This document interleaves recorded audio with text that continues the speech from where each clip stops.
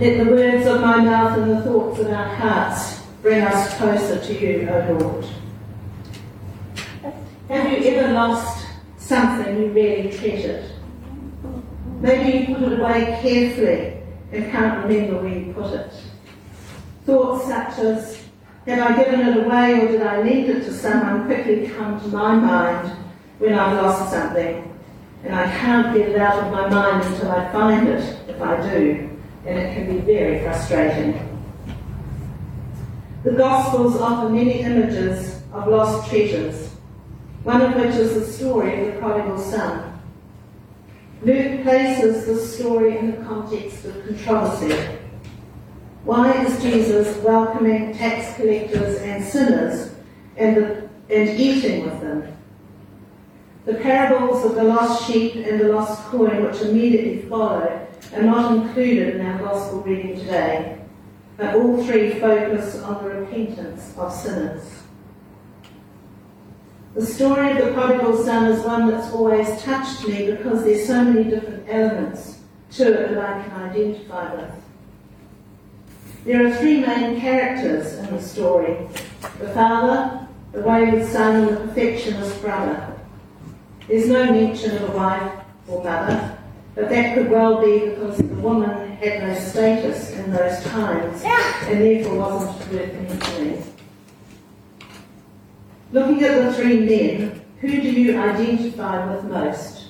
The father, the wayward son, or the older brother?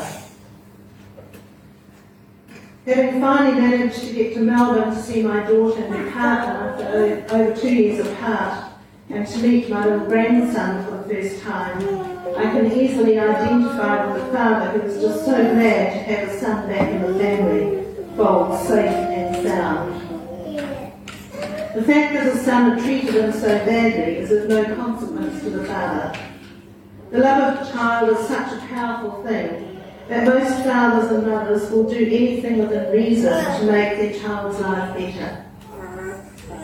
In Monday morning's prayer in the New Zealand Prayer Book, the Gospel Reflection says, would any of you who are parents give your child a weta when asked for a fish? Dad, as you are, you know what to give to your children. We want the best for our children, even when it's costly to us. Perhaps you identify with the older brother, who is angry with his father for pandering to his younger brother. The older brother is a believer of tough love. Yes, welcome him back by all means, but make him work like one of the servants to pay back his inheritance and make up for the shame he's brought upon his family. This brother is bitter and resentful. He's worked hard all his life to keep his family afloat, but every year his bitterness and resentfulness have grown. He may have seemingly remained loyal to his father, but all the while he was feeling more and more taken for granted. I have a feeling he was also angry with himself and envious of his younger brother because he didn't have to get up and go that his younger brother had. What about the wayward son? Maybe he is the character you most identify with. He's like so many young people today. He wants excitement and adventure now. Loyalty to his father is not on his agenda. He has no intention of waiting until his father is dead to have fun. That could be years away. It's the present that matters to this son, not the future. Live for the moment is his motto. He has no concern about the consequences of his actions. His behaviour towards his father is appalling. By demanding his inheritance, he assumes the initiative that belongs to his father. He treats his father as if he was dead. He ignores his obligation to his parents in their old age, and he breaks the family relationship by leaving. Most farmers would be ashamed to have raised such a son, and friends and relatives would be thanking God that they did not have such a son themselves. They would despise the son for disrespecting his father, and the father for pandering to his son's request. But this father welcomes his son with open arms. He doesn't know when he greets him whether his son is sorry for what he's done, or even if he's just on a visit to get more money. All that matters as far as he's concerned is that his son, who he thought was dead, has returned to life.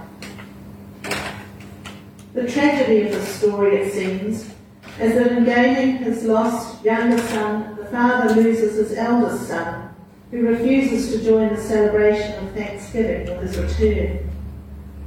The eldest son's actions suggest that he's divorced himself from his family, an act every bit as shocking as that of the younger son. The generosity lavished on the son who was lost outside the household is now extended also to the son who is lost within the household.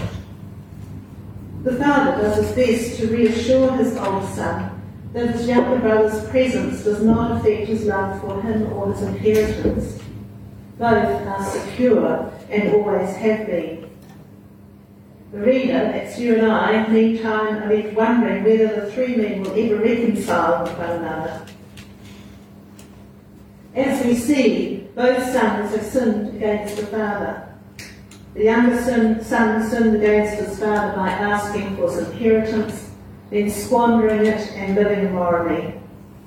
The elder brother also sinned against his father by refusing his father's request to join the party and by his willful disobedience at a moment calculated to embarrass his father. He also sinned against his father by refusing to love him and to forgive his brother. This parable is a wonderful model of parental love that overcomes everything. It's an amazing picture of God's grace and love for humanity. It is especially reassuring for those who face death, wondering how God will receive them.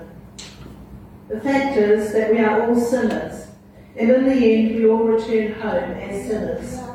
So Jesus' parable invites us to trust that God's goodness and mercy will be at least as great as that of a loving human Father. God's grace is a gift to us all. We cannot earn it and we don't deserve it.